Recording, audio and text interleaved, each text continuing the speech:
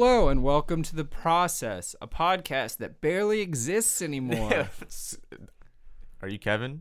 What? Yeah, I'm Kevin Hoogerwerth. And I'm John. Scott, we're sorry. Sorry, Scott. Sorry, everyone who likes the podcast. Sorry to John, because I'm a piece of shit. Yeah. And sorry to people who I keep saying I'm a piece of shit, and then I continue to be a piece of shit. It doesn't help if you just know it. Like, you have to fix yourself. You have to, well, here we are fixing it. Scott, we definitely told you when we recorded this. Maybe 3 weeks, a month at most. It's been it's like what, 6 months? 6 months. Oh my god! How many times have we recorded this intro? I Just think once. Twice. Maybe two. I don't know. I think this might be the third time, and I don't. The fact that we don't remember just goes to show. Yeah. Oh, and like everybody has to realize that the next like 6 or 7 episodes of this show are in they're in a pre-Trump reality. Yeah. So we might sound happy, we might sound optimistic, we might sound like I think we're generally having a good time. Yeah. But now it's impossible. Now there is a rain cloud over both of our heads. Now I want to kill myself. No, yeah, back then. Well, there was like birds chirping and the sun was shining in the old episodes. Think about it. Have you seen a bird since Trump became president? I haven't. I don't think I have. I don't think there are birds anymore. Well, they're like on the street. Like, they all migrated. They're all like on the ground. Their wings have been clipped. Yeah, they're all just depressed. They're like, I guess I walk on the ground now. I don't think I've seen the sun either. I forgot that there was a sun. I know, right? The feeling of warmth. Yeah. Yeah. I feel like Frodo, but the Return of the King Frodo. And we're all in Mount Doom right now. Like, what is grass? We're all in the lava right now. I don't remember the taste of strawberries and cream. It hasn't even been that long, actually. Yeah. I had strawberries yesterday and I don't remember.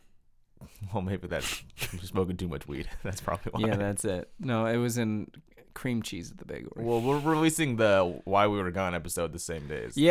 I think let's keep this intro short. Let's keep this intro short. I'm gonna re-record an intro to the Why We Were Gone, but I just want to do it by myself. I want to basically say sorry to everyone for being like, man, it's been tough. I've like January sucks. Well, in the year being I'm 25 now, but like your mid 20s, really? Oh yeah, it's a tough time to be alive, John. You just don't know what to do. And then you're sad, and you're like, I'm excited to do this thing, and then you're like, you have your youth. Oh, and then no, I don't. My back I've had back pain for like a week. Like literally, I turned 25. I've been having like dental hygiene issues for like no reason. Like it just all of a sudden my mouth like. I think I have 2 cavities. Oh, really? I have 4 cavities. Yeah. I have like the front of one of my teeth is like scraped off, and I don't know how that happens. I have to go to a dentist, and my back's been having issues, and like I gained like 8 pounds. 25 is hard. Well, I know that when you're 50, you're gonna be like, remember when I was 25 and I only had back and teeth issues? Yeah, and that was the best. No, because when I'm 50, I'm gonna be a cyborg, and so I'm gonna be like everyone's gonna be in tip-top shape all the time because we're just gonna have nano like bots in our bodies. In only 25 years. Yeah, they already have like the technology. It's just hella expensive. And in 25 years, it's just gonna be open to the public. Yeah. Oh, well, I guess now that Trump. Oh no, because we're all gonna be dead in 25 years because Trump's president. Yeah. We're gonna have a nuclear war in like a month. All right, never mind. But if never mind about in the timeline, great year of 50. On the timeline where Trump isn't president, when I'm 50, I'm a cyborg. Okay. In the reality where Trump is president, which is the weird, surreal reality that we live in, it's the darkest timeline. It's the darkest timeline. Yeah. We're all dead in a month, so it's like it doesn't matter. So yeah, we might not even hear Edmund's episode, which is all we're gonna be talking about. Have I announced it? Yeah, you did. You announced it on the last. I don't know. I'll just say it. We're recording Edmund McMillan, who made Super Meat Boy and Binding of Isaac and a lot of other cool games. And the episode's never going to come out because we're going to be dead by then. Never. But we're going to record it, so that's exciting. Hopefully we won't be dead before It'll be then. cool just for you and me. Yep. All right. That's enough of That's us. enough. I don't remember what this episode's about. Me neither. 100. Who is Scott? I mean, I don't know. I'm excited to find out who he is. Yep. All right. And we join them in a conversation already in progress 6 months ago. 6 months ago. So we it just like fades right in. I like to use the metaphor simile. It's like Reservoir Dogs. That's a simile. You know how? Okay, I'm sorry. It's too early. Yeah. It's so early for the audience. It is uh, not even that early. It's 5 till 11. Yeah. man. You guys I'm need just not- jobs. This is a, Yeah, John has yeah, a job. I do have a job. He works at I work at- Verizon. this is why I'm dressed like this. If that's what you're wondering. No, that's okay. You look great. Yeah. Scott was telling me about how he sells eggplants. Yeah. Or I not do. just eggplants, but Yeah. that's his favorite. That's my favorite one It's a too. fruit? So Vegetable? it is a fruit. Actually, like almost everything that we think is a vegetable is a fruit. Like what? What about carrots? Carrots, that's a vegetable. Okay. So, So- but just like peppers, that's a fruit. Oh. Like everything that's got like avocado, that's a fruit. Everything that has Oh. a seed inside, that's a fruit. What about pumpkin? That's a That's fruit. a fruit. Okay. It's the seeds Squash, inside. What are you fruit. talking I don't know. Yeah. I picked one that I was like not sure of. I wanted to know. Wait, what else am I unsure of? Zucchini. That's a fruit. It's a fruit. Okay. It's got No, seeds I in know. it. I wanted. Okay. I'm checking. What? Cucumber, fruit. Okay. Wait, what else do I have? That's it. No. Eggplant. Eggplant, fruit. We did yeah. that already. Yeah. He said it was they're very hard to cook because there's Okay. and then They're not and that hard to cook. It's just people don't understand. people Oh, don't I understand. know. I've cooked eggplant once, and I probably did it wrong, but I did a Mediterranean, like a veggie Mediterranean bake, and it was just a bunch of vegetables like sprawled out in a pan, and you put it in the oven. And I think it tasted good. Yeah, I mean, like usually it works out. I Are I you was- vegetarian? no, okay. I was when I moved down to Los Angeles, but then it was like me and Caleb did the drive down with me, which Caleb was Hepker. Yeah. Everyone go listen to his episode. It'll be out by now. By the time this one comes out. Yeah. Yeah. Yeah. This is definitely. how this. I'm just want to. I just want to say this is how we know Scott is through. Oh, yeah. Caleb. Yeah. Yeah. and this is how I know them through and this- Caleb. I don't yeah, know them a exactly. different way than they know me. Yeah. So I was asking you before, but like you do like a whole bunch of different stuff. Like what do you think is like at the top of your I guess resume? I really don't know. I guess I would probably have to put. No, I really can't do it. I guess I would put like comedy. Well, that's like where I'm at. Like you're meeting me in the midst of like a struggle to figure out like what the fuck should I Well, do now, with like now all you this. better figure it out right No, now. Creative right now in energy. the process. I write I write comedy and weird like sarcastic poetry and comics and stuff like that, and I make a lot of music, and When it comes to like writing comedy, is it like it's like sketches, or are you writing like scripts and things like that? both. Like me and Caleb are kind of like working on a pilot episode / like an entire season of a show that we're Wow. creating, just because like we'd start like talking about an episode. I didn't know that. Does this show have a working title? Yeah. Well, you can say. I think Caleb might have actually. Oh, did he? talked about Okay. it, Yeah, but it's the working title is Buddy and Pal, and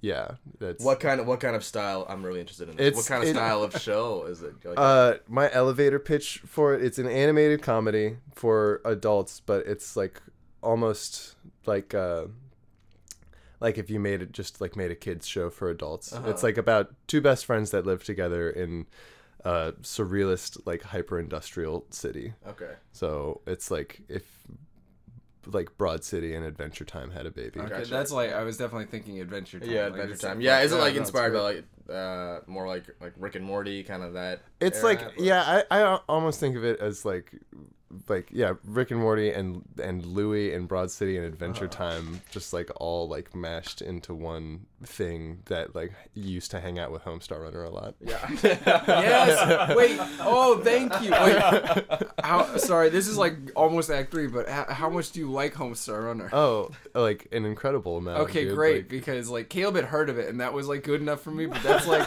and this is another thing I didn't mention in my episode. But which is, whatever.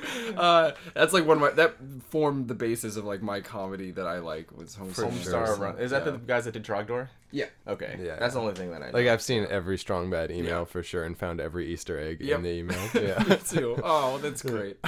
Well, anyway, so are these Buddy and Pal, are those like supposed to be based off you and Caleb? Yeah, totally. Okay. I am Buddy and he's Pal, and like What's like the dynamic in the show that is um between the two characters? well, yeah, like we're kind of trying to figure out like it's a really weird process to like be slowly accruing a bunch of knowledge about characters that are based off of yourself, because it's like where does Buddy begin and where do I start? Yeah. But it's like we're trying to figure out like how to represent these different parts of our personality, and like trying to figure out dualities between me and Caleb. Like, is like the difference between you and me that I'm the extroverted one and that you're the introverted one, or is it like that, like which one of us is like nicer, or like I remember this one time. Which one of you is nicer?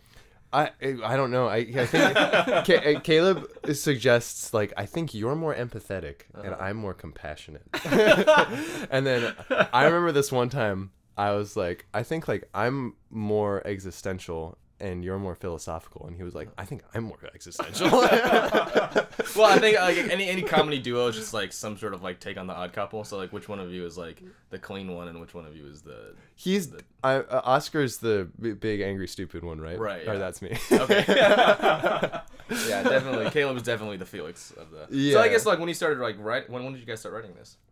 Well, that's interesting because I think he talked to you guys probably about Buddy and Pal, the short that we made. That's what. Yeah, the animatic. Yeah. Uh-huh. So Yeah. we Yeah, the animatic, right. that was based off of a sketch that we wrote in college. That was based off of this like experience that we had where Caleb just walked up to me wearing this hat that said Al on it and started doing this bit where he thought the hat said Pal.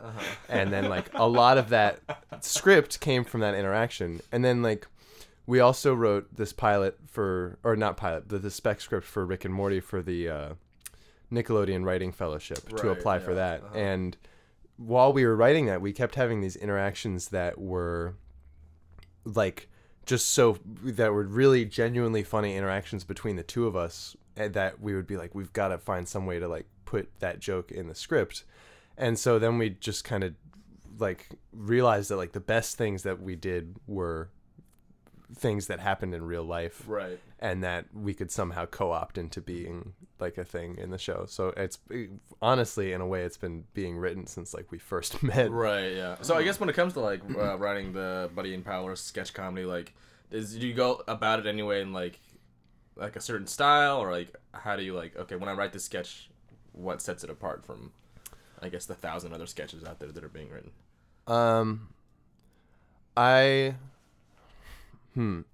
Well, I think that like now something that's really important today is to write something with a social consciousness Okay. that it reflects like today's ideals and stuff. And I think that like so much sketches that have been made like revolve around that like male narrative. So I think like first like you got to start with remember that you got to be punching up Right. at I think that's like a given.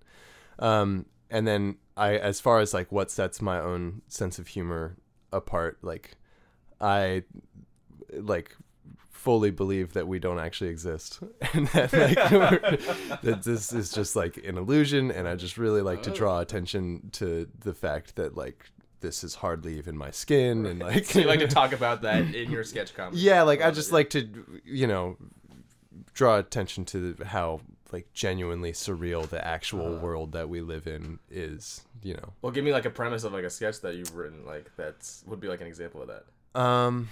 I wrote, this is one from college that it's hard to describe sketches. I'm trying to think of like what's the one that can be the funniest in description, but I wrote this one. It was called Kyle, and it was like it was like these two characters on stage, and they were like, yeah, Kyle's gonna come hang out, and then one was like, I don't really like it when Kyle comes to hang out. I gotta be honest. And they're like, oh, come on, be nice to him. And it's like, well, he always just does that thing where he really tries to make you laugh. And he gets really disappointed if he doesn't make you laugh. And then they're like, yeah, I know, but he's just really self-conscious and depressed. So, like, just give him a shot. And then Kyle just shows up and he's just like, hey, whoops. And then, like, he's like just making all these jokes that are, like, really, really bad and getting, like, really anxious. Hey, and it gets to the, yeah. And, like, it gets to the point where they're like, Kyle, you can just be yourself. And he's like, be my, and he just, like, starts falling on the ground over and over again. And that one, yeah, I don't know. I try to reflect, like, because that's, like, why we all do it. That's Right, what yeah, we exactly. are Yeah, all yeah. doing, like, at all points in our life. Awesome. So you do improvised music stand-up, basically, right? Or Yeah, How would and- you describe it? I guess. I like try as hard as I can not to rip off Reggie Watts, and Totally, and yeah. like It's a good thing to rip off of. I mean, Yeah, for sure. No, and it's like because it's improvised, it doesn't really matter. It's Right, like yeah. you're never Yeah, gonna how like. much can how much can you really be copying if it's improvised? Yeah, I perform under the name Juan Nintendo, which I still people. Juan, as in like the Juan, name? yeah, like Juan. yeah, Juan? Juan, which yeah, I don't really know how I thought of that. I was at this concert and I leaned over to my other friend Caleb and I was like, Juan Nintendo. And we both just like laughed really hard. And then like I recorded this little album and released it as that. And then yeah, but so like the Juan Nintendo set like also kind of revolves around like how pointless everything is and how at the same time that's like equally amazing. And yeah, I usually just like start with a loop. I'm actually kind of in the midst of like upgrading the setup, but I just like start with like a really basic loop, and then like I have like last time I did it I had my iPhone out and just like GarageBand and would like add like a keyboard part or like would have like the GarageBand drum machine and it would go through my delay pedal into the loop thing, so it would be like So do you go to like open mics and like perform it live and things like yeah, that?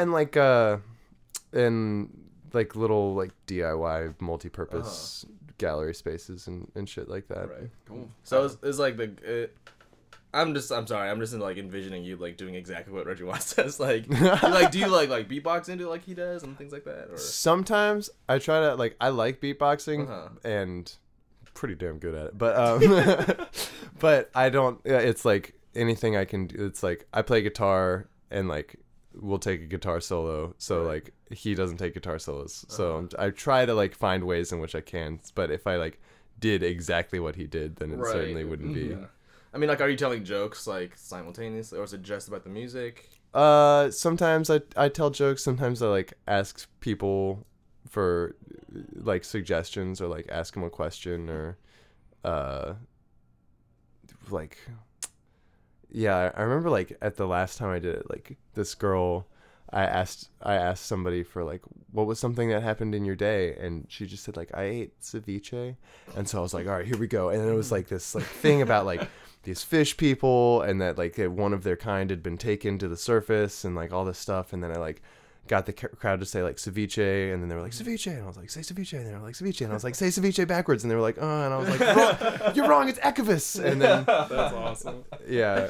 Well, so you say like the majority of like the jokes you're telling are just riffing with the audience, or like Yeah, how much for of sure. is like actually prepared material? No, none of Yeah, it. okay. No, ever. Has it always been like that? Because like I feel like that's pretty terrifying when, especially when it's just you by yourself up there. Sometimes I did stand up for a while where I was like performing jokes that I had written, and the two things that I did well at, like my jokes, my like you ever think about it's like always just weren't good. Like the only things that were good that I did were either riffing with the audience Right. or a character, and like you can only go up and be like, this is my impression of a guy that builds desks but is considering transitioning into writing manuals for carpet cleaning.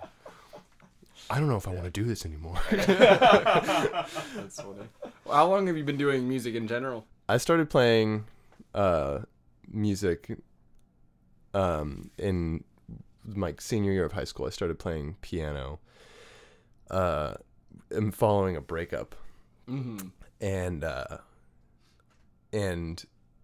then after graduating, I like lived and worked on this farm, and we didn't have internet or any video games or anything, and so me and my friend just like started trying to learn guitar, and it was like hilarious because we were both just atrocious musicians, and we're just like sitting in this little There's no internet. yeah, sitting in this shack in the woods, just like strumming G's mindlessly at each other. I love that imagery. Of like two people with guitars in a shack. Just like not playing twang, together twang. at all. Yeah. That's so funny. And then like I've been playing since then, and like I played drums a little bit when I was a kid, and my brother played music like the whole time he's existed, and so like I've always been around it, and so like to say like, oh, I started playing guitar when I was like after I graduated high school, like it's not exactly fair because like there were guitars around, and like I've known how to play an E minor since I was like in 4th grade, but like it was never ever something that I did. I didn't know how to play any songs or anything like that, but like I don't know, it's always confusing because people pride themselves on like how good they are in relation to how much they've been taught / how long they've been playing. So you always want to say like, I've only like really been playing for like the last like 2 days. You know?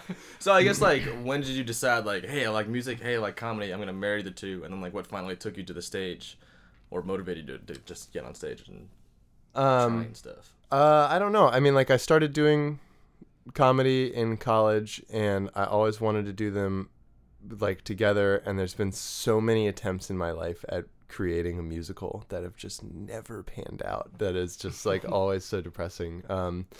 And I guess I've brought guitars, like when I used to do stand up in Olympia, I would bring guitars on stage and do them and do musical comedy like occasionally there, and like once right before I left for LA, I brought a guitar and no loop pedal and just made up songs at an open mic. But it's only since being in LA that I've started performing as Juan Nintendo himself. Can you tell me about your first time doing like doing stand up? My first time doing stand up was at Alforno's Pizza in Olympia. Wait, like in a restaurant? It's like in the back of a restaurant? Yeah. The best way to do it. It was, there was 2 open mics in Olympia. One was at the Royal, and one was at Alforno's Pizza, which was run by one Gabriel Smith. And I did all right. I remember. How much time did you get? It was like 5 minutes. Yeah. How old were you at the time? I guess I was 20. Okay. Yeah, because I couldn't go to the Royal yet.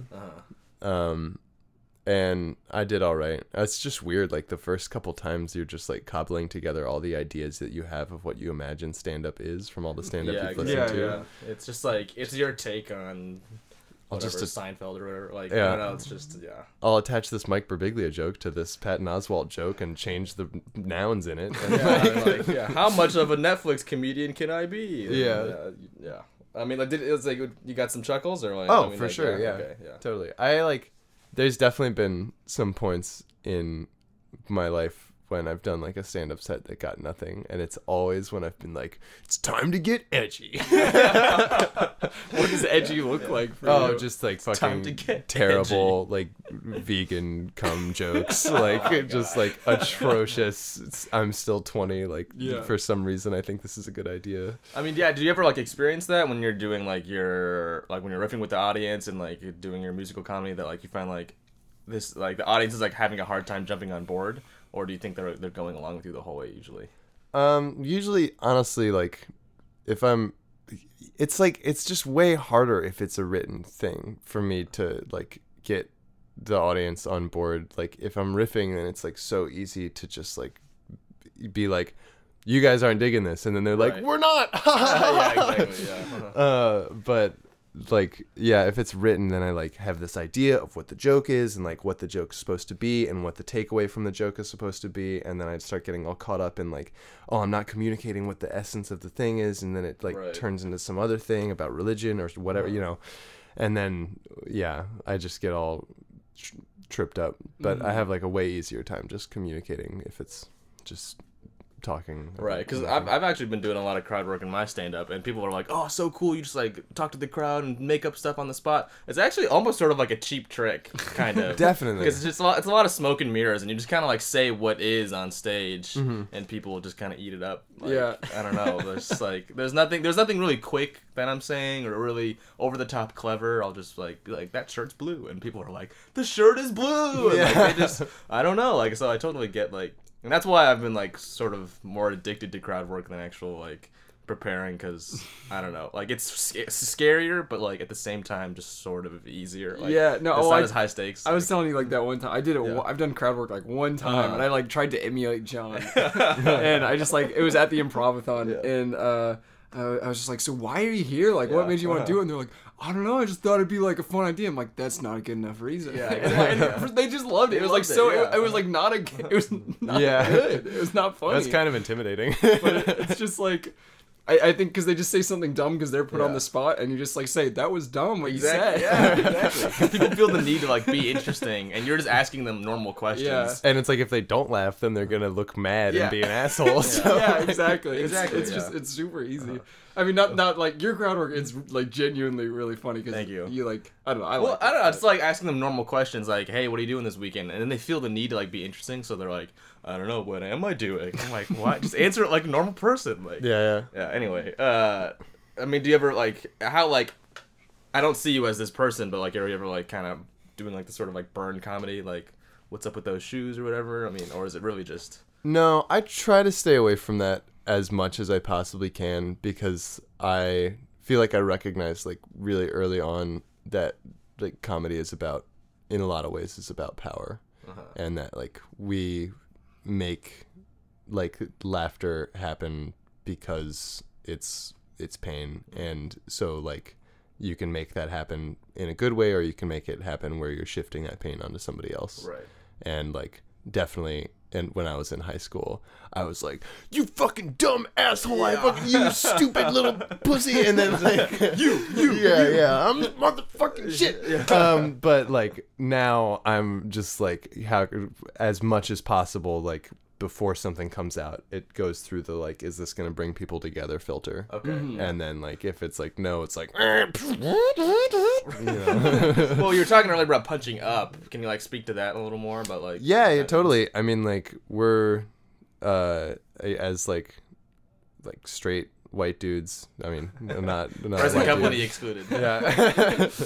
Yeah. Like you just got to realize that like one, there's a lot of things that you can say, and that in the position that you're in, like you have a lot of power, and you're speaking to an audience that has a lot of power in the social world. So if you're saying things that like are making changes for people that aren't of your demographic, then that's a good thing. And then you also have to realize like there's a lot of things that I might find funny that I only find funny because I'm in this position of power. Right. And that I need to like broaden my horizons. Or like even looking back at like the Chappelle Show or just Dave Chappelle's humor, and like the way like like when I was young, when I was in high school, I was like, like, oh, this is like hilarious. It's like jokes about black people. And it's like just totally flying like right over my fucking head. Yeah. And like, then you go back at it and look at it and be like, holy shit, this is like intensely, intricately constructed like commentary on what's going on in the racial sphere in this country.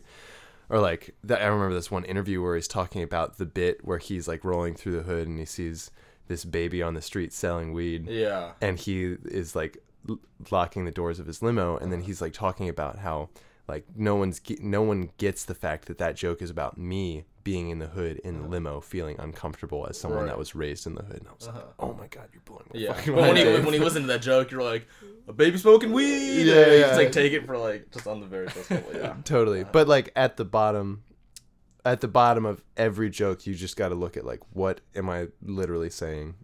Like what is actually at the end of this? Because even if you go through all those checks and balances and all this stuff and all the checks, you could end up still hurting somebody, which is like, I mean, like, I'm not of the belief that like you should make your comedy like the goal of it is to protect everybody, and that to like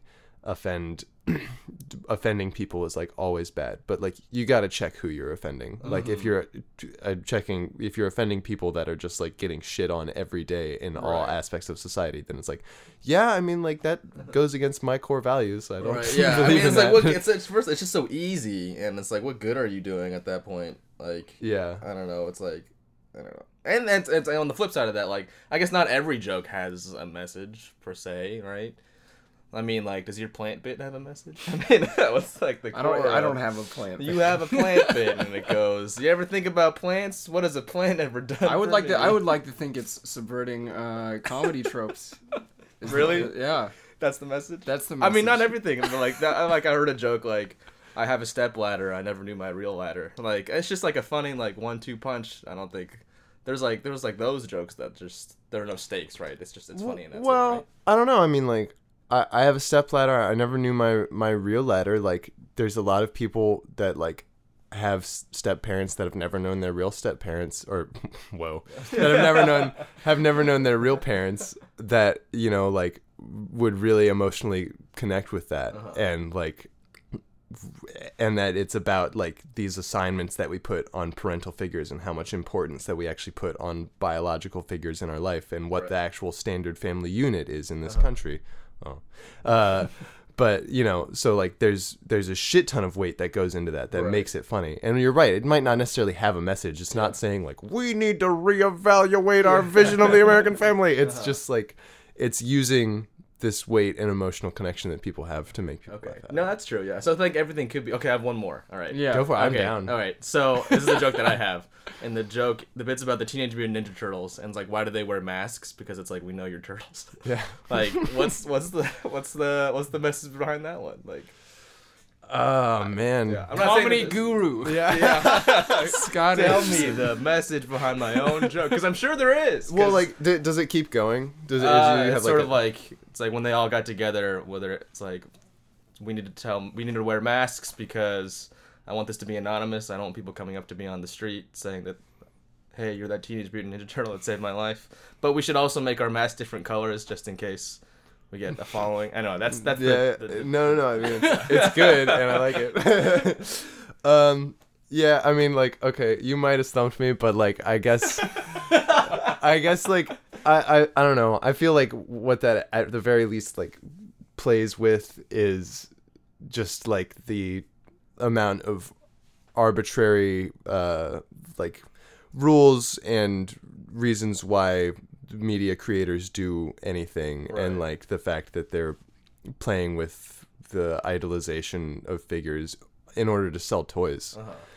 Like, honestly, because it seems like it's a really corporate thing to just like, oh, well, they gotta have masks. Right. They got everyone's got masks. Yeah. Like, so I don't know. For me, that's why it like, I guess there's a difference between like, you know, who are you attacking and what are you dismantling and what good is this doing, and like why it personally hits home for me is because like the reason why they have those masks being stupid is because like, yeah, it is some stupid corporate bullshit that they need masks. They don't. Right, yeah. I mean, like, I think for me, it's just sort of like how willing we are to just accept things that make no sense. You know, you just see like 4 giant Teenage Mutant Ninja Turtles and they have masks, and you're just like, yeah, like, I'm on board. Like, why are we on board with that? Like, just immediately, like, Yeah. nobody, not one person in the executives room was just like, this makes no sense. They're just like, You know what? yeah, let's make 6 seasons of this. Like, I don't know. You know what's great is that I was like, I saw this poster for the new Teenage Mutant Ninja Turtles movie, and they're all like,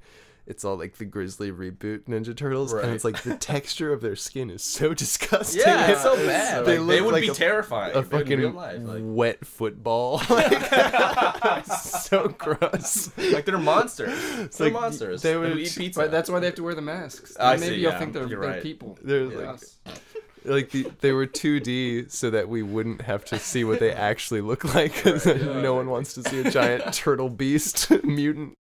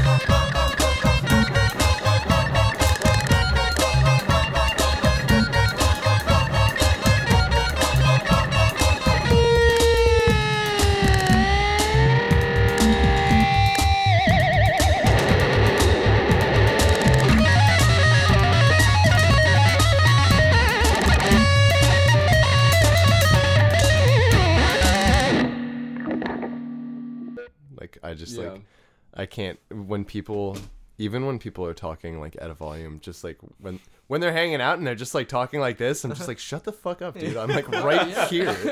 You can speak normal volume. People talk so loud all the time. Like it's crazy. Like you can talk like literally this quiet and people can hear you all the time. That's like true. if everyone talked this quiet, you would Human be able- ears can pick up certain frequencies, and human voices, I think, like fall into those frequencies Yeah. pretty well. And like, well, you have like compressors like built into your ears, and it's just Yeah. like if everyone gets louder and louder, it's like, okay, well, I hear everything at the same volume that I heard when it was really quiet. That's true. Well, I will say that it's true when you're hanging out with a group of young, spry people, but I deal with a lot of old people at work, and I feel like I'm projecting pretty loud, and I have to repeat myself 5 or 6 times. Do people that are old at work just like not know what a phone is, and they're just like, I Yes, want the one yeah. with the internet, and you're like, they all have the Well, internet. no, it's more like old people when they come in to buy a phone and they think they're really cool for not wanting the internet. yeah, Come in, they're like, you know what?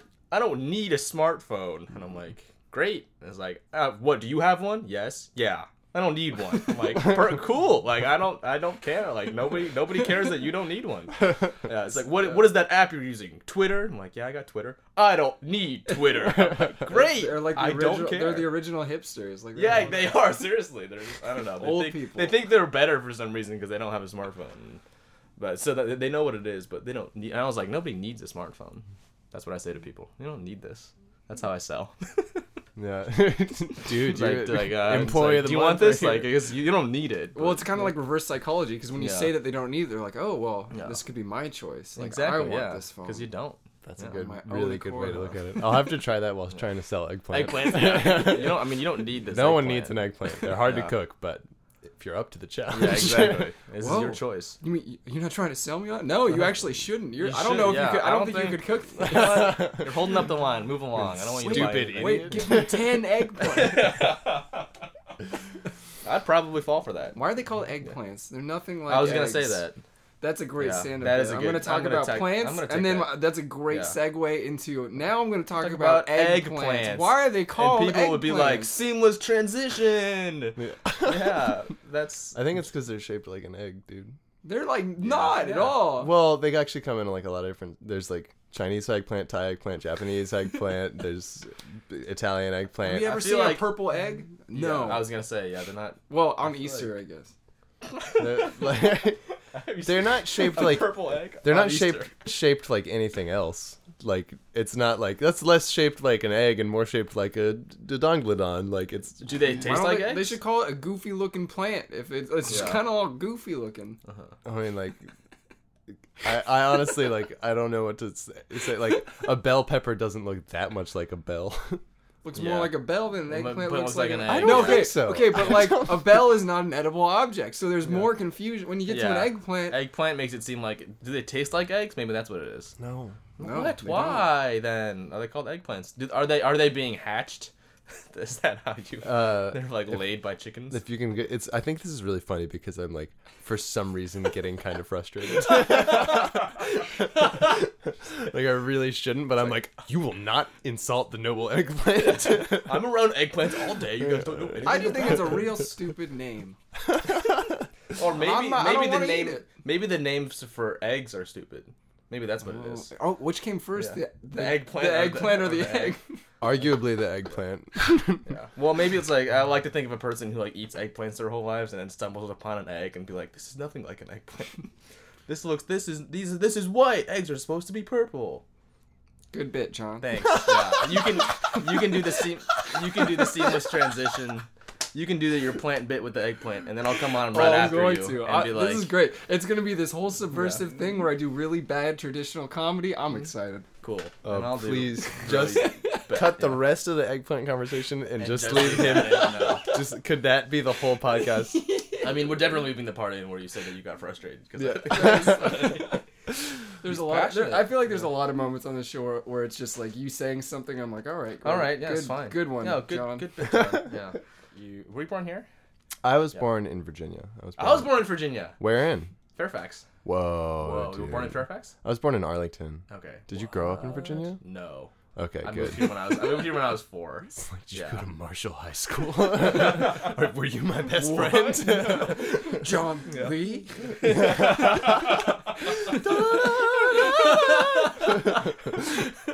And podcast over. Me and John run over, away yes. together. They found just each other. actually went off on like on a rainbow. Yeah. I don't know. I've never seen that shit before in my life. Hit that Maybe button. Scott was right. Nothing exists. Yeah. So when did you move here? How old were you? So I went to Evergreen. So when in 2010 I started attending the Evergreen State College, Gotcha. and then I was there for 4 years, and then I lived in Olympia for 1 more year, and then I moved to Los Angeles, Right on. which is a giant pit of fire. Do you Hell. still? Yeah. despair. Do you still visit Virginia, or Um, how were the Virginia years? Virginia years were great-ish. I mean, it was like my youth, so a little give and take. But Does your whole family still live over there? my parents actually moved to Maryland. Okay. So near Virginia. There are Uh, so many states I don't know anything about. Yeah. That you don't really need to. Although there's just nothing like East Coast pizza. Like the whole East Coast is just like over here they're Open just your mind, Kevin. Yeah, it's- there are other kinds of pizzas. Yeah, but we also have good Mexican food on the West Coast. Well, not in Washington, but on Yeah. like the No, West fair enough. Coast. Like totally. It's the same thing though, where it's like in the East Coast there's just like this is Mexican food, and like Yeah. this is some good Mexican food, and then like over here you're like, oh my god, but like you over there it's just like you roll to a place called Scatini's and you get like 2 slices of pizza for $3, and they just throw them at you on a piece of tin foil, and it's like so good. Like That's awesome. there's just nothing like that over here. It's all just like Domino's. well, and like The case is good. Yeah, my case is fine. That's And- fine. and then like oh, this is like goat cheese with paprika, and you're like, that doesn't even sound good, but I'll Yeah. pay $4 for it. And, like, Yeah, we do get really. I don't know. We put too much stuff on our pizza. You ever It's had like- an eggplant on a pizza? Eggplant? Wait, I think they do Can? actually at Gone Mountain Pizza. Yeah, that's They why. have That's why I eggplant said pizza. it. Yeah. Oh, really? Okay. totally. I mean, Yeah. it sounds good. Yeah. It does sound good, Yeah. but not East Coast good. Yeah. No, not East Coast good. So the Virginia years were good. I mean. Yeah, in no, general. totally. I mean, I still am friends with a lot of my friends from high school, and yeah, like. Do you look fondly back on high school? Yeah, I definitely don't look. I rarely look back fondly on who I was previously. Okay. I rarely look back on a previous version of myself, and I'm like, I wish I was still that guy. Right. I mean, like how Yeah. different were you back then? Or... I was like, I don't know. I think, well, for one, I was like 100 pounds heavier. Oh, really? Yeah, I was Back in high school. back in high school Okay. up until, my first year of college. Uh-huh. I lost like 100 pounds. I just got like Wow. really depressed and stopped eating, and Okay. it's always really funny when people go like, "Wow, you lost 100 pounds? How'd you Right. do it?" And I'm Uh-huh. just like, "I just got really Just really got fucking sad. sad." Yeah. But my little tag bit to that is always like, if you're gonna get really depressed and develop an eating disorder, I would recommend the one that causes you to lose weight rather than the Yeah. one that causes you Yeah. to gain 100 pounds. Option A instead of option B. Yeah, totally. Yeah. But yeah, I think, and I was always really heavy growing up, and I was always really insecure, and I grew up like comparing myself to my brother a lot, and like for a lot of reasons, like developed a lot of ways of interacting with the world, and like being really really extroverted, and being like always striving to like set myself out as different, and Right. like being really attention getty, like Yeah. I just loved attention Right. so It's much. sort of this idea that sort of like, all right, I'm like the heavy kid growing up. I'm just gonna lean into the yeah, totally. just steer into it. Like, yeah. Oh man, I like made so many like jokes about how I was fat. Like I would just like make jokes about how I was fat so I could beat anybody else to the punch. Like you Yeah, know what, you totally. can't make a joke about me being fat because like I've already made like 6 jokes that kick the shit out of your jokes. Right, yeah, honestly, exactly. like For sure. Yeah. It's like the final rap scene in 8 Mile. I don't No? know that reference. Well, he sorry. like makes Oh, fun dude, of it's himself like so a ton, good. and then the other guy's like, I can't think of anything. and then everyone's So- like choke. Yeah. And he does. That's what you were saying to everyone in high school. Yeah, totally. I am Eminem. You figured it out. but yeah, no, I leaned into it like really hard, and then I like definitely developed some like bully aspects to my personality.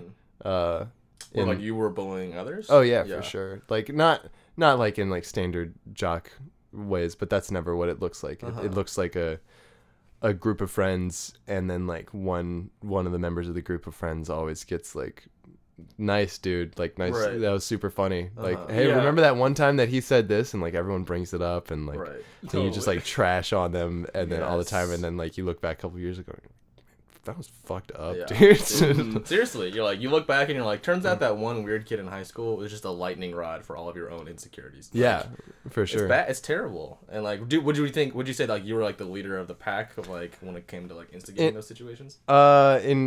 Yeah, like definitely. I mean, I had like a bunch of different groups of friends, and so within my group of theater friends, that was definitely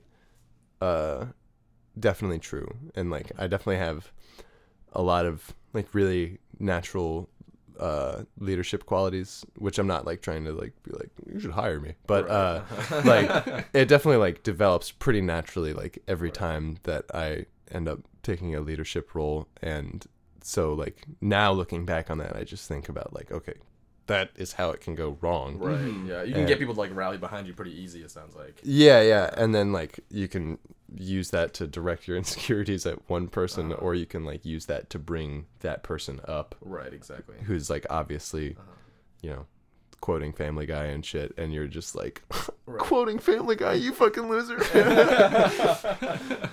So what brought you to Washington? Just was it you wanted to go to school over here? Or? Yeah, my brother told me about the Evergreen State College. He was in Olympia, and he was like, "Oh, they've got a beautiful campus," but he was actually on like the Capitol campus. He never had been to Evergreen. And I was like, and then I looked it up, and like I just had horrible grades in high school, and it was like, you should come to Evergreen if you're like a crazy, unique individual and no one gets you. And I was like, oh, it's totally me. It's like Greendale Community College. Yeah, but like it was like people like. It was weird because like you got there and it was just like, holy shit, like everyone is like a weird outcast, like loser dude that only got by because they made people laugh. Right. Like, Gotcha. holy shit. Cool. Everyone on this show. Yeah. So like you said that you kind of fell into depression when you moved over here. I mean, did you like when did that start? Like almost immediately, or was it? Well, like I was always just such a terrible student, and like the kind of person that was like always just like would never go to class and would never do the homework and would just like destroy the test and then get a C and be like, whatever, later. Well, wait, real quick. I want to talk about that for a sec because I was a terrible student as well. Yeah. And it's like where I mean, like I know you did pretty. You're good. You're a good student. Yeah. No. I did the exact same thing. Oh, really? I Yeah. would put it off until like the last day, and then just like bullshit an entire like month of work, and then get like a C. All right. I mean, like, why did we do that? Like, we're students. It's not like we had anything else going on. It's like, oh, my full-time job is really eating up my time. It's like we might as well. I just tried hard at school. Like, Yeah, I guess for me it was just like I just couldn't like I was really headstrong, and like I just couldn't justify to myself doing something that didn't make sense to do. Just like, I'm not gonna fucking do this homework. Like I know this better than the teacher does, Right. and like I'm not going to do this fucking shitty math homework when I could just sleep, not even go to class, and like get an A on the test. Like Yeah. and there's and I feel like most creative people are kind of have that attitude of sort of like this does I know this like isn't directly benefiting me in in any way, and I know that this is like just a product of the system, and I'm not going to like treat the symptoms of this problem until you come up with a cure for it. Right. Like the education system is broken, and you're garbage, and I'm just angry at everything forever. But like I mean, like, I loved school and I loved learning. Like, I was really, really tight with my Latin teacher, and like I would always skip second period and just hang out with him and drink coffee, and like we'd just talk about mythology and stuff. Right, and yeah. like he taught this class called Theory of Knowledge, which I never took, but like we would just hang out and go over the theory of knowledge Yeah. like curriculum, and like so I loved school and I loved learning, but like anyway, like I kind of had a falling out somewhat with a lot of my high school friends right at the end of high school. Why is that? Because I was like kind of a bully, and like my whoa. yeah, and like we did this theater trip every year to New York, and like I just remember like this girl Shanidria, that's that a real not name? no. I was like, All right, yeah, no, that's fine. Shanidria came to my room and knocked on the door, and she literally said like, here's what's gonna happen. She told everyone that I was sharing a hotel room with. She was like, you guys are all gonna leave, and this is like really dumb high school shit, but it also happened right at the end of like on this big trip in my senior year.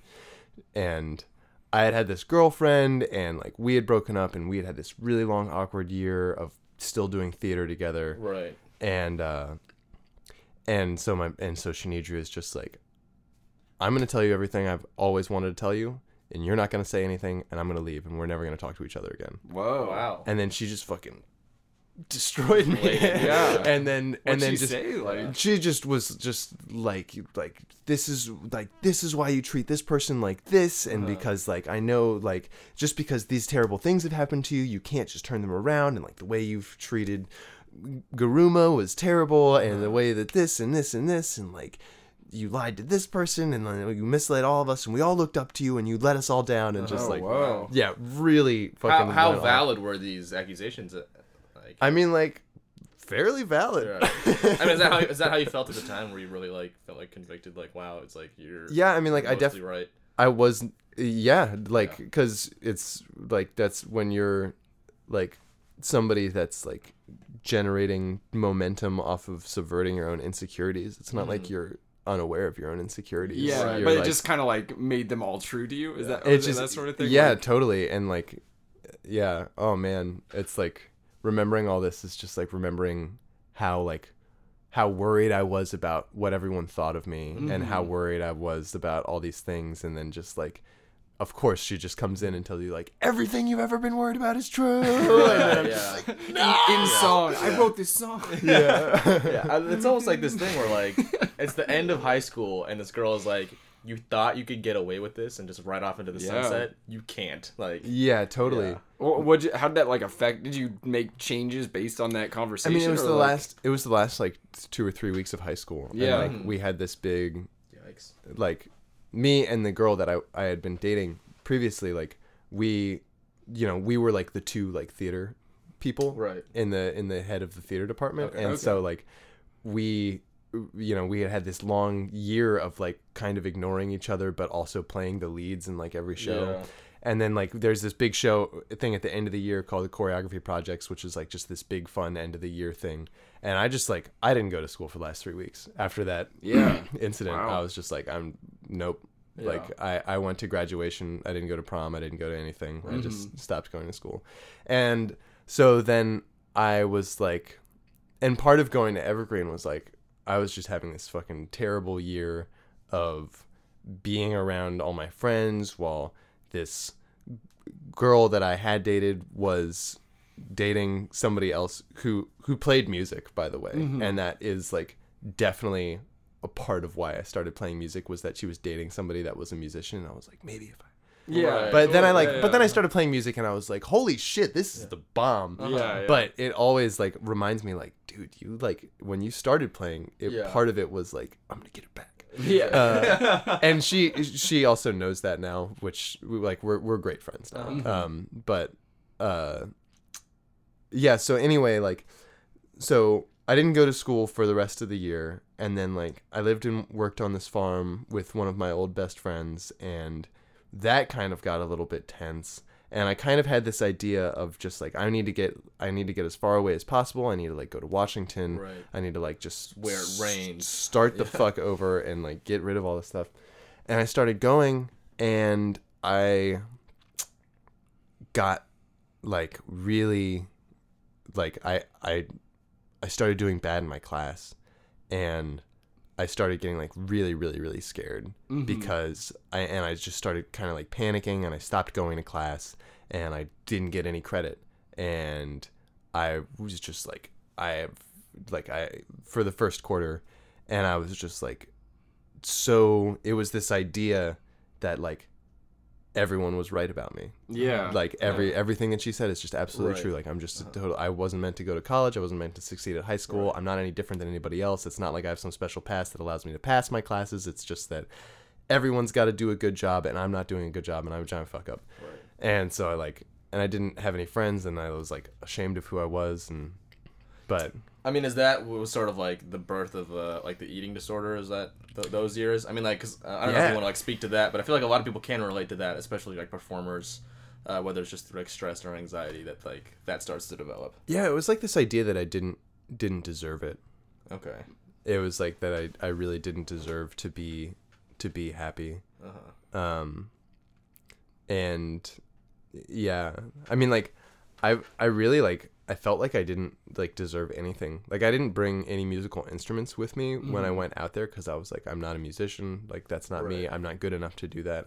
I like had this idea of who I was supposed to be and who I was going to become, and I was going to fix everything, all the extrovertedness that had led me, and all the need for attention that had led me to hurt people before. And I had this idea of myself that was going to be like, I'm going to wear sweaters and I'm going to like read books, and, like this Yeah, literally what wear I thought, sweaters. you know, and I'll be like soft spoken Scott who's like Right. I'm never gonna cuss ever again. Yeah. and like and That's it. Yeah. That's it. Yeah. and like and it just like it really backfired, because I was like repressing. I just wasn't being myself, and I was afraid of who I was, and like all this shit, you know. And Right. so like I went home and I was like, I didn't fucking do good in school like at all. I got 0 credit. And I just remember like my mom, like I remember exactly the soundbite of her just being like, "Oh, Scott, I am so sad." And it was like, it's like whenever you have something like that where you can just still hear it. Yeah. it's Like like, Yeah. the range. oh Yeah. God, it just kills you. Uh-huh. But like I did good in the rest of school. I did fine and like picked it up, and it was a great feeling. I made like a bunch of friends, and then I got a lead in the play, and I started being myself again. I started playing in a band, and I started playing all the time. But the kind of like trend of losing weight continued. Like I didn't get I continued to lose weight even though I wasn't like thin. I guess I just wasn't like I had replaced my need to like compulsively eat to deal with insecurities with something else. I don't know. Like, Yeah. Right, yeah. like I used to just like get really nervous or anxious and then eat, like when I was in high school. Uh-huh. And then like now when I would just like play music or something Right. like Yeah. that. So it sounds like having those creative outlets helped you kind of come out of that funk. Oh my God. Yeah. Now I know that those are like the most like important things to have. Mm-hmm. Like, Jesus Christ, dude. Like, man. What do you think is like the most? Because you do a lot of things. What do you think is like the most therapeutic art form for you?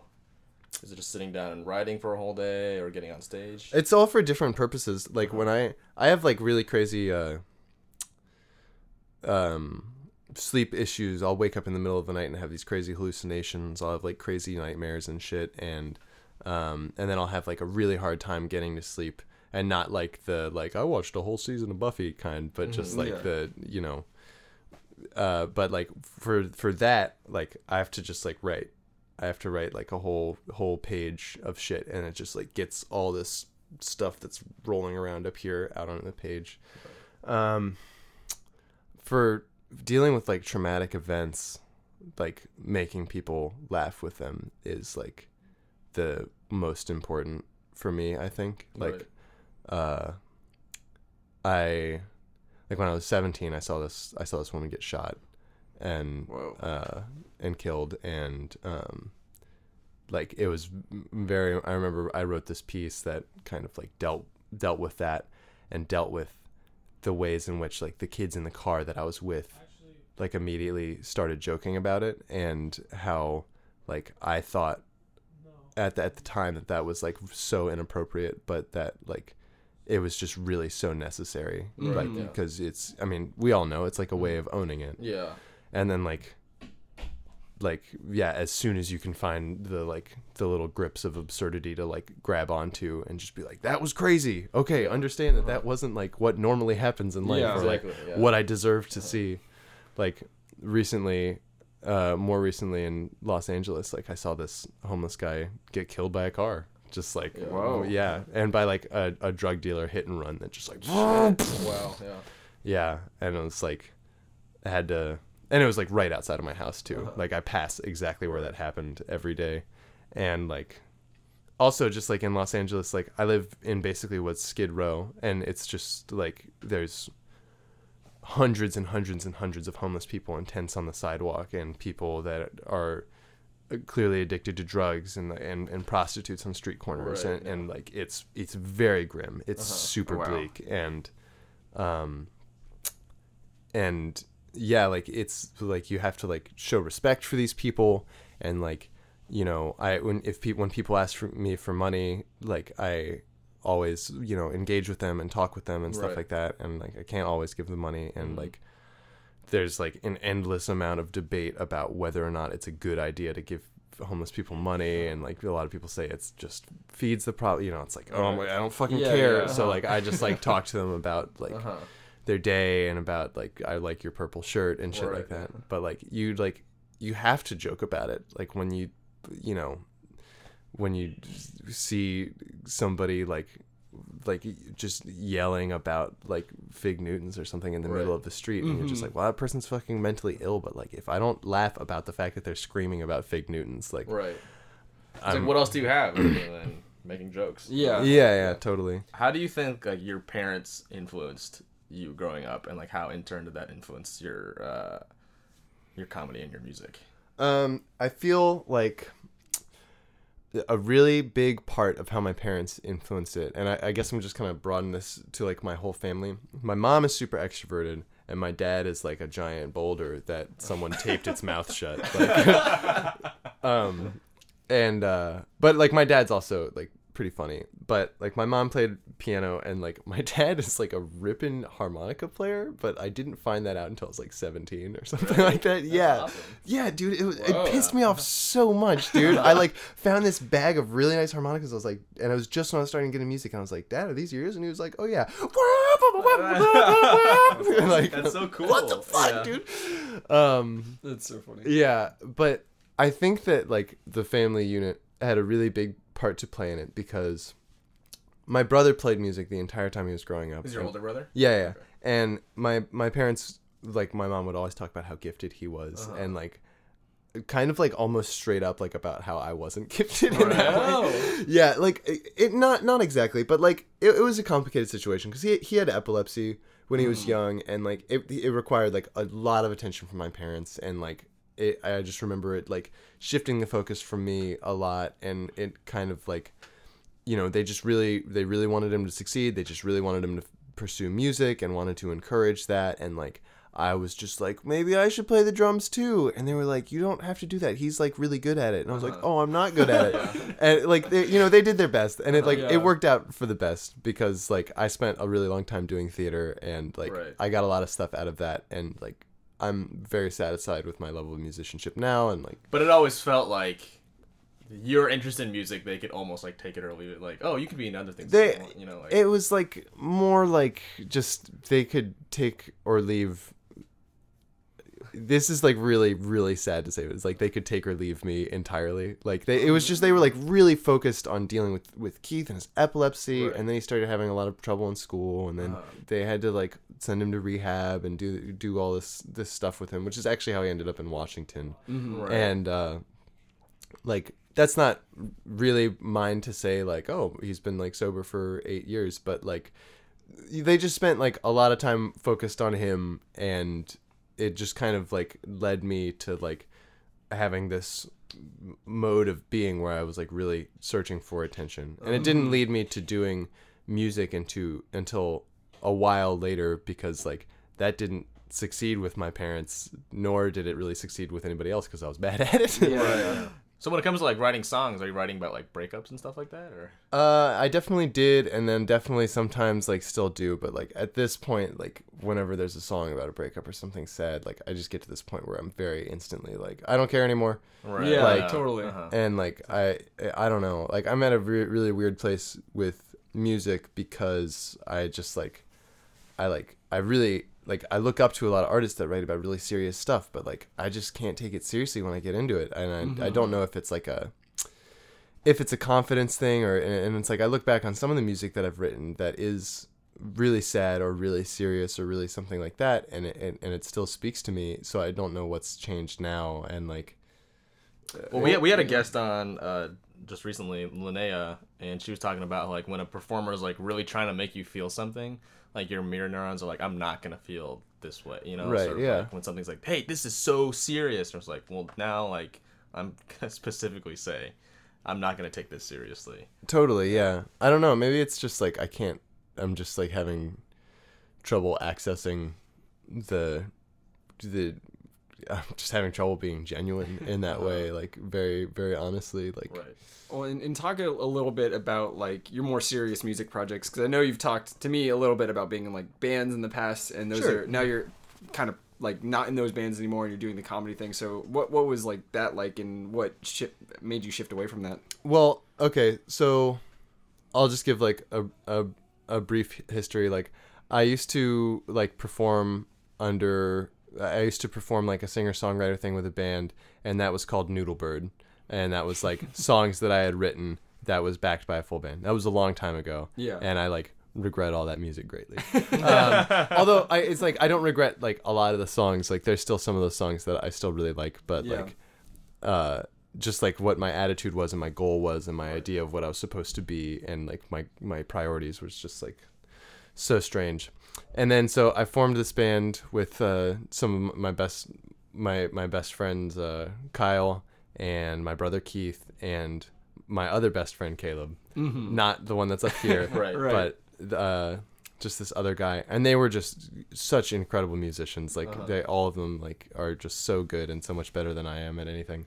And like we kind of took it to this level where it wasn't like outrightly like comedy music, but it definitely wasn't like we weren't gonna write serious songs about breakups. Like it was all very lighthearted, and we were all very inspired by Zappa, and we wanted to write about serious things in a not serious way. And me and Caleb talked a lot about like what our aesthetics were and like what our goals were, and like I'm so into things like Louis or Don Hertzfeld, where it's just like so incredibly like beautiful and funny that you would never laugh because it's so sad. Yeah. And he was so into like things that were really beautiful and also really offensive. Oh gosh. And you know, and like we kind of found a way to kind of incorporate that, but also things that were like just really weird. And then like also I just really loved the idea of having like this really weird, like we had this song that was this crazy, you know, thing. I had these parts in 7/8 and all these key changes and all this, you know, it was like indie prog music, and like that, and it started with this thing where we were just like, and this is, I think it's in like 15/8 or 17/8, but it's any amount of tomato is the right amount of tomato, any amount of tomato is the right amount of tomato. And That's great. yeah, I only did it twice. We do it 4 times. Yeah, I'm kind of rambling, but like I love like the idea that the music would be everything, all encompassing, like broadly Right. influenced by all these people that write really genuine music and really silly music, because like comedy and pain and crying and laughing are really the same thing. So like, Yeah. in the middle of this really hilarious experience, you just should get hit with something really sad. Yeah, totally.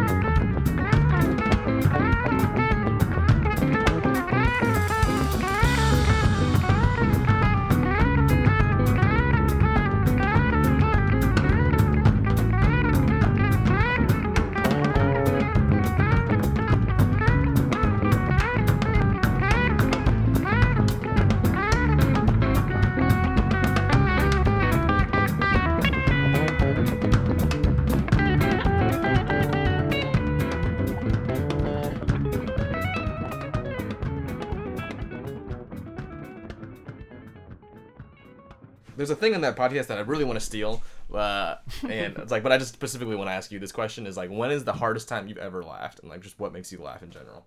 Oh my god, dude, that's such a. Because those stories are always sort of like, when's the hardest time you've ever laughed, and it's never like, I don't know, just. I have an answer. You have an answer? And What's it your was answer? it was just like, God, it's such a weird story. It's not a story that is gonna be good. But like for me, like it's the breakfast food thing, right? Like the is there yeah. a fourth one? Like I thought that was so funny. That's like, the hardest you've ever laughed. Not the hardest, but like the hardest in probably a long Oh, time. nice. Like, I made John laugh the hardest he's laughed in a long time. Apparently. it's like those stories are usually like, and nobody else was laughing. It's usually like you'd find yourself like just giggling to yourself. So okay, well I was at like a Target in a mall, and I was just at the little food area, Right. And me and my friend were looking out the window. There was like this little like kids play area or whatever, just like there's like a bar and like a window or whatever, like just a place to sit and eat. And so we were just like watching, like people watching, Yeah. and we just saw like this old guy just like kind of like walking around, and it didn't look like any of the kids were his, and so we were just kind of like joking around like. I don't remember what the joke was, Right. but it was like he's just hanging around here, like having a good time, whatever. And then there's like this little Asian kid that like just didn't look like related to this guy at all. They didn't look like they had any Right. connection. And then he like goes up and picks up the kid and like smells his diaper and like walks away. I'm sure it was just like a babysitter or like a relative that just didn't look like him. But it was just, we were just like, oh, it's just this old guy hanging around like this kid area. And then we're like, oh, was he shopping for a kid? And so for some reason we just like were crying. We fell on the ground and we were crying because like we just hoped this kid wasn't kidnapped. But like it was so funny. Smells his diaper, then walks. Like I love the idea of like you like walks out of frame. Like it's like where do you? No, go? that's what it was. Yeah. Because we had this window. It was like watching on a screen basically. But it was just like we had been talking about like. I don't know, this guy I being love that. creepy, and then Yeah. it just turned, but it was like him just standing there. Like Right. there's no other context for him being creepy other than just like hanging around. And then like that happened, and it just validated like everything Right. we had set up. And it saying it now, I just like regret how like saying that story, but it was so fucking funny. Do you have like a specific instance where like you just? Oh man, it's really hard to pick. I guess I feel like there's one where I was playing this. I didn't get a lot of sleep in high school. I just pulled like all nighter after all nighter, and like would always come to school delirious as fuck. And like there's like a bunch of. I feel like there's like a bunch of times where I could be like, well, I can tell this story where I was on acid. It's like, but it's like that doesn't count. Or like this story where I was like super delirious at school, and we were playing this warm up, and then like my friend, we had this warm up called Crazy Dave, and it was just like you had this thing where you would go like, Crazy Dave looks just like Bo, and everyone would repeat, Crazy Dave looks just like Bo, and then someone would go like, Crazy Bo just like looks Dave, Crazy Bo just like looks Dave, and you just switch around the words. And like, Right. my friend just was like, Bo just crazy Chinese duck, and I just like, oh my god, I crawled out of the room because I was so delirious, and like Why did he say that? he was just a hilarious man. Chinese duck. I so don't funny. understand. Yeah, he's just super funny. But And like, I actually have a more recent example Yeah. too. Because I want to like modify mine, because I don't like my example. You don't like yours? You're gonna The cut most that recent one was at the Improvathon, and it was like in the middle. It was like in the middle of the set, so we were all very very tired. And there was this scene where like the two improvisers, like one of them was just like, oh god, I don't know how to explain this. Maybe I'll just cut everything I've ever said in this show. Wait, how did it go?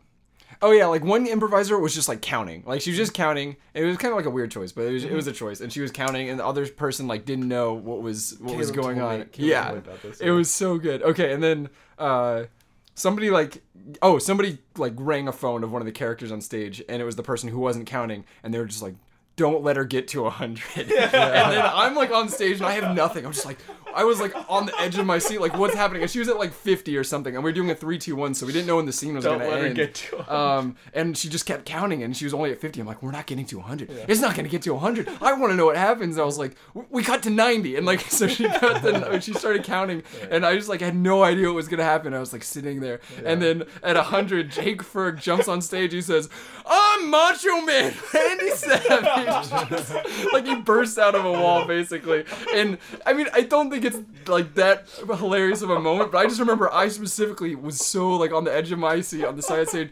I just was crying. I was like, there's that's 3 so members of funny. the audience. I don't think like anybody laughed as hard as I did. I was love just that. like on the floor rolling around, and I couldn't. Back then it's Jake Furley too. And then It's someone so jumped from funny. the other side and, Yeah. and like was another character and like Wasn't it the Kool-Aid Man? I think it was the Kool-Aid Man. And Kool-Aid then they started wrestling and then like Caleb jumped on as like a referee and I lost it. Yeah. Oh, I love that so much. I remember so when funny. when Caleb explained it to me, he just said like it wasn't like she got to 100 and then everyone was like, "Oh shit, what do we do?" It was Yeah. just like instantly they were Yeah. on stage and he was the referee like 1, 2, 3. Yeah, no, there was no hesitation because I wasn't jumping on. I had nothing, and I was like very much just like right. I want to know what's gonna happen, and that was what was so satisfying. Is like there wasn't a hesitation. Jake jumped on Yeah, stage, and so- made this extremely strong choice. It just was like this weird surreal. Like why? Why did that? Why does she have control over this? And like and don't let her get to 100. Who was that? Who was that? There were so many questions, and it was. So I mean, in general, funny. I guess what makes you laugh, like when it comes whether that's certain sitcom sketches or stand-ups. Yeah, I mean like I think that Kevin just like kind of explained it like really well just when there's like so many questions and like stuff like that and like I don't know, I'm not really one for like awkward or cringy humor and I feel like that's something that everyone would say even though they all love The Office and all Right, shows yeah. that get cringy. The Office isn't even that awkward and cringy. It's No, compared to certain things that Have are. you watched Yeah. Nathan For You at all? Yeah, dude. Yeah, oh my gosh, It's yeah. like it's really funny, but it's just like I fucking can't do this, dude. Yeah, This is like totally. like playing Dead Space. Like it's insane. Can't.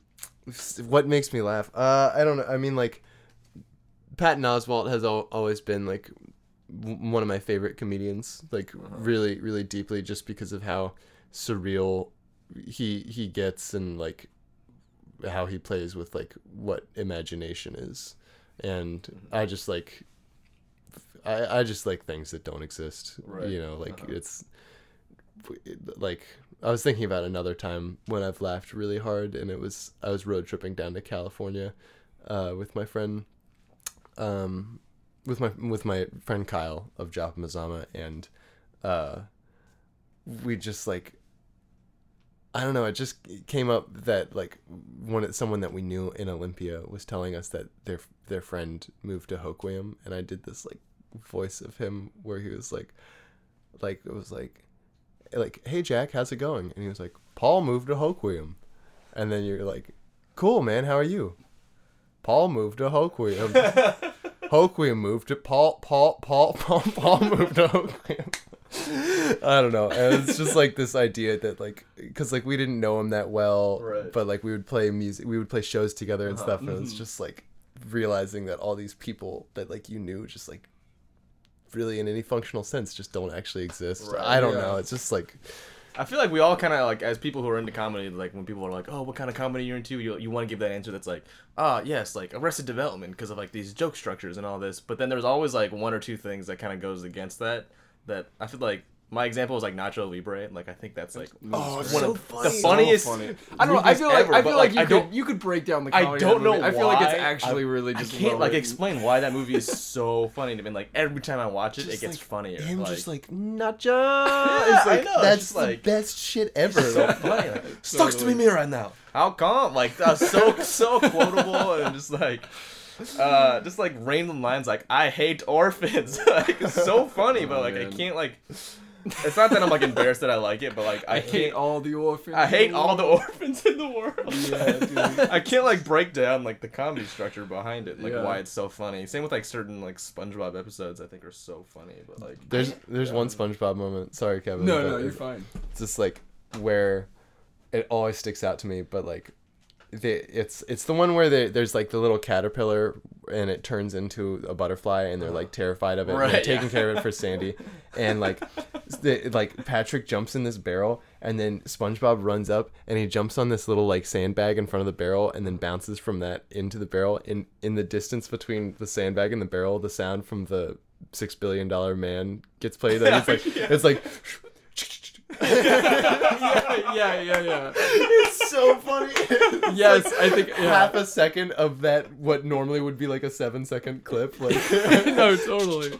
Well, I definitely like I don't know if it would describe both of them. I feel like it's kind of describes it. But one of my favorite things in comedy, this also might not be the best way to describe it, but I just like non sequiturs. But like non sequiturs are Right. things that specifically don't have like a logical connection. But I don't know if that's like quite accurate. I just think I like things that have a weird logic where you see the through line of like how you get from A to B to C, right. but it's just like wacky. Like Right. like it's not a traditional like progression Exactly. of logic. It's just so I don't know. It's like, why would you go? I think another SpongeBob example was when, I forget which episode it is, but they're like skiing down a hill or something, and they pass a guy, and he's like, they pass him so fast that like he's like on a tricycle, with, Yeah. like a lollipop. He's like, oh, I can explain. like those moments, just like why? Why is he on a tricycle with a lollipop? Like, and like as a writer, like how do you go to that place? Just like right. Totally. without like losing the audience at the same time, just like kind of leaving them in the dark.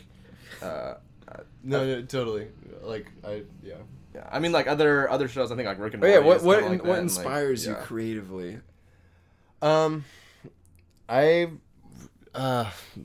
I just really like I really like really surreal shit.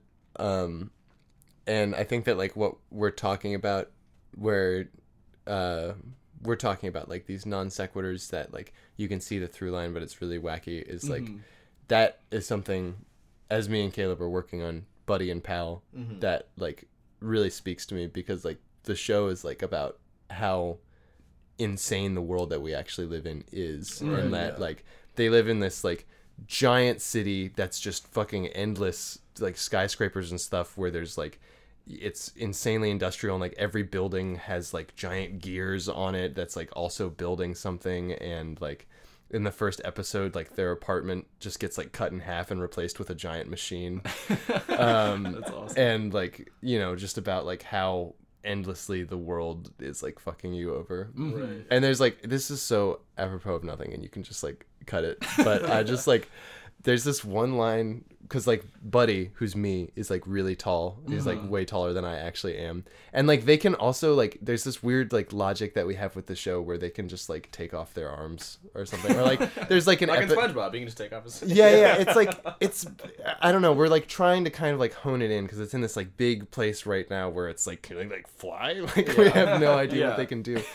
But like there's like one episode that we have pitched that's like Buddy just walks in and like Pal's just a girl, and he's just like, are you a girl now? And he's just like, yeah, I just decided to try it out. And then Buddy's like, and like turns into a girl, and like and then they and then there's like a slurping noise. yeah, and then they just like instantly fuck.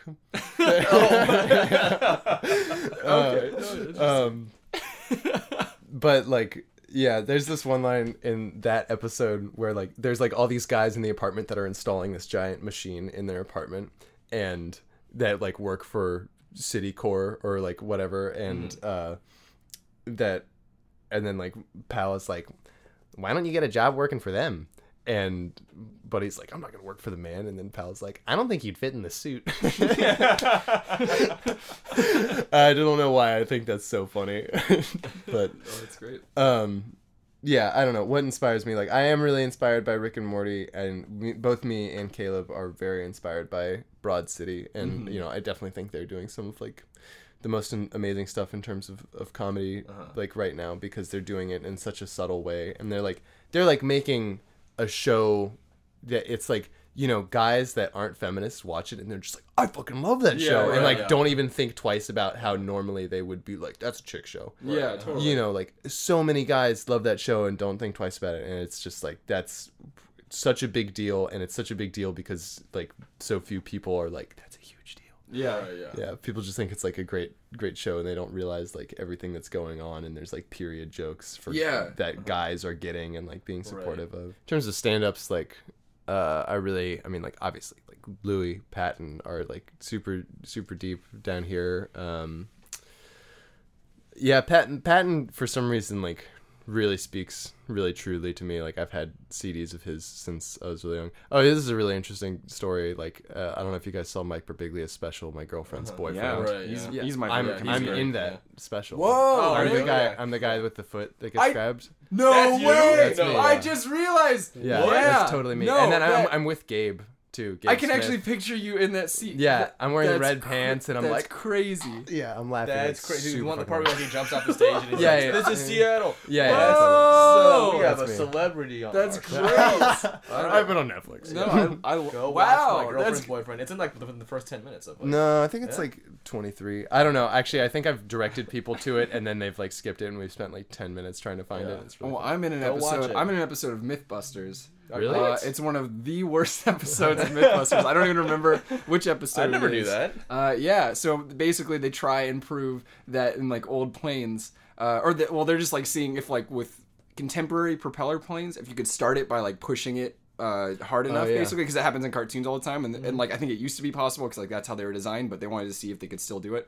And they couldn't, and it's just kind of a boring premise. And they used my friend's dad's plane, Right. And so you can see us in the background of the shot, which was like it was obviously a shot they didn't want to use, but they Right. had to. And you can't even recognize me. I was in 7th grade. I'm just in the very distance, and it's the three of us in just standing there. And I like step on my friend's foot, and then we start fighting, and then the shot cuts. It's so Oh, funny. you guys are both in cool stuff. I'm not. So I'm not you have like anything. you can actually be recognizable. Right. Mine's just like some That's stupid so kid funny. I stepping didn't on know that. someone's foot. But, Yeah, yeah. it was pretty cool for me, just because it was like I had definitely been listening to Mike Birbiglia Yeah, since I that's was like awesome. really yeah, young. that's I love Mike Birbiglia That's so super much. cool. Yeah, he's really funny. I do. Let's get to the takeaway. Oh, already? Huh? Yeah, Oh, wait, we've been real right- quick. 15 We yeah, have a huh? few minutes we can cut Okay. anyway. So Okay, yeah. yeah. Before I get on to like moving on from influences, I want to just Yeah, touch yeah. on musical influences. Oh no, absolutely. Yeah, Yeah, like, go for it. Sufjan Stevens is like super deep. Like I just think he's. What's your favorite Sufjan album? Oh, I can't. I mean, like Age of Odds. Yes. Like is so good. Okay. I'm glad that. You, I mean, it's hard. No, I only bring that all of his albums are like great for their own reasons. But I just like I don't know. I like it when people like Age of Odds the best because it's my favorite. Yeah, dude, it is so truly amazing, and like the Yeah. deeper that you get into it, and the more you listen to it, the more you read about it, and the more you like hear it and actually listen to the lyrics, you're just like, this is insane. Yeah. This Oh, is right. crazy. Yeah, yeah. And it's like all in like. Not all of it, but it's like so much of it is in like 5/4 and shit. And then it's like he's like the master of the odd time signature, and that like it's the kind of odd time signature that you never realize is an odd time signature. Yeah. So good. And yeah, like Sufjan and Saint Vincent is also like really deep in there, and like yeah, it's weird because like I have like all this respect for all these singer-songwriter people and all these like art rock people, and then also like the jazz world, like Chris Dave is like this drummer that I am like so madly in love with because he's so amazing, but it's like just not the same thing at all. It's like not even the same goals remotely or anything. Totally, yeah. And then like I have to plug my friend Kyle Baker, who is in Japa Mazama, but I also like he released this album called The Idlewild that I listen to all the time, and I mastered it and I play some instruments on it, but like honestly, even though he's like my best friend, it's just like such a huge inspiration Yeah, to me. Like totally. it's just such an amazing songwriter, and like yeah, you should like instead of using any of my music, use like just all of Kyle's for sure. music, and just be like, Scott didn't write that song, but Yeah. his friend Kyle did. You should listen to his album, buy it. Awesome. Okay, so now we're gonna get into the takeaway. Wait. So if we were just like fast forward to just this portion of the episode, and this was the so- only thing that the listeners heard, what would it be? I have this it's like a stencil that's painted on the window right outside of my apartment in this little box, and it's a picture of Che Guevara, and it says the conditions are right. And I always like keep it as a reminder for when I'm really depressed or feeling uninspired to just play music anyway, Yeah. or say something funny anyway, because like it's like I feel like maybe it's a condition of today, and maybe it's like always a condition of making art that you are like, oh, I just need this thing. I need this new microphone. I need this new Right, guitar. I can't like make music without a bass, or like I need to like get a drummer before I start this band or whatever. But it's like nah, like it's right now. Like you do it with the tools that you have. Like every time, or like you don't wait to do it, or don't wait to climb out of the hole. Like the thing you're about to do is you climbing out of the hole. Yeah. Do it Right, now. yeah. The conditions I are like right. that. Yeah. Awesome. I love it. No, it's great. Perfect. Let's get into plugs. Let's Do you get have to anything plugs. plugging? Yeah, you got any plugs? We don't know when this is gonna This is air. gonna air. Normally, we've actually been releasing them pretty close to like recording, Yeah. so most plugs have been relevant, but this one is Yeah, not. This one, yeah. So, This could come out in like a month from now. So Yeah, I mean, like, you guys can check out wannintendo.bandcamp.com. There's a we'll have a link. yeah. EP called The Nightmare King on there that some people really, really like. We'll put maybe One Nintendo as like the first song, the first transition song, and then for sure. you were gonna give us another song from another project. And then there's Japa Mazama, which is the old band. There's an EP and an album on there. Got Everything You Need is the EP, and then Wants to Go to Japan is the album. Cool. I love that band. I think we're going to add some new releases this summer that we're kind of finishing using the internet and me mixing everything that people are sending me. And hopefully going to go on tour at the end of the summer. Awesome. Get everybody to fly out here. And make it to Bellingham and Make it- play in my basement. Yeah, I would be so stoked. Like, it would be so illogical to do that. Like, just with the logistics of like getting people to the right places and like people have to catch flights and stuff, and like we should either start or end in Olympia. So like we're going to doing it Bellingham. anyway. Yeah, well we have to. And then Kyle Baker, kylehbaker.bandcamp.com. He's like just such a close friend, such a huge inspiration.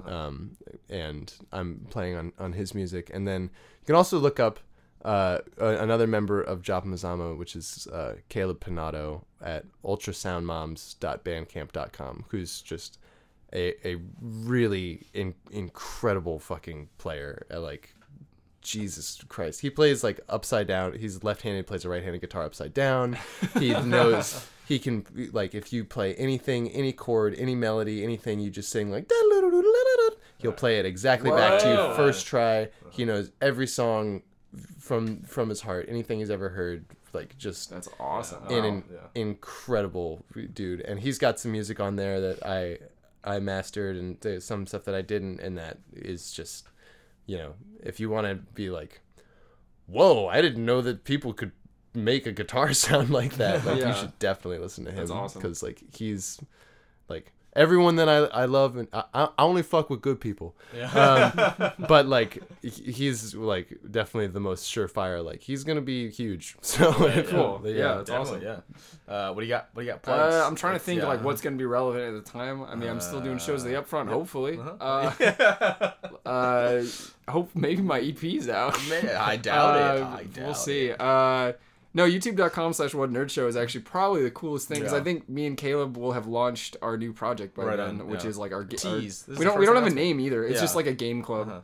And so go play Chrono Trigger and listen along to us talking about it. I'm I gonna plug guess. the first 2 seasons of this show. Okay. Listen, yeah, I know some of Scott's friends. You're listening to this, and this is the only episode you've clicked on. Listen to the other ones; they're pretty good. Go start with Ryan Cudahy. Start with Ryan Cudahy. Yeah, start with Ryan Cudahy. I mean, the rest of them are good, yeah. but that's when the new That's mics when the came new in. mics kick in and the audio is. Anyway. Also follow me at K_Hoog. Yeah. Do you have Twitter? I do, but it's only to text back and forth with Caleb the words. It's literally just, we just have been tweeting back and forth at each other, the Mighty Daco, which is Great. a weird show idea that we had, and just like a really weird inside joke. We were like pitching this joke for this script that we were writing about the Mighty Kappa, which is a Japanese piece of folklore, and like we were really sleep deprived, and I came back in and I was like, what about the Mighty Daco? And then Caleb was like, are you trying to say the Kappa? And so we just ran with it, and so yeah, we've like tweeted back and forth the Mighty Daco like, I don't know, like 30 everybody go follow times. Scott. Great. Yeah, find the Mighty Daco. It's at Scottrick the third, Scottrick third, 3RD. Pretty bad handle. Yeah, pretty. no, it's okay. No one can find it. No one will find it. The Mighty Daco. Well, if you find the Mighty Daco, you Yeah. found it. Well, thanks, Scott, for Yeah, being on thank our you show. so We're much. glad that Thank we you could guys, snag man. you before. When do you go back to LA?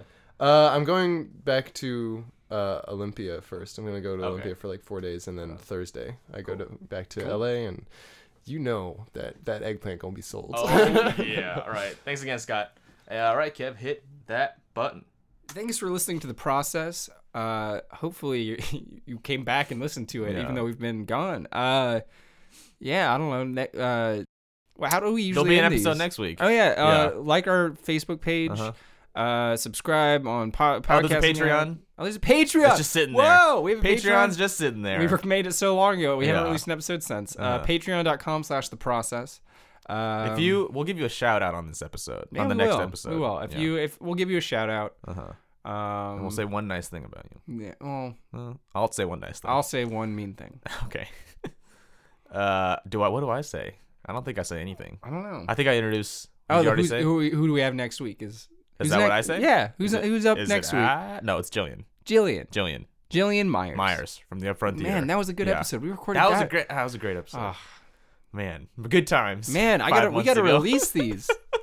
This sucks. These episodes are good. All right. All right, we'll see you guys in another 6 months. Thanks. All right. Take it sleazy.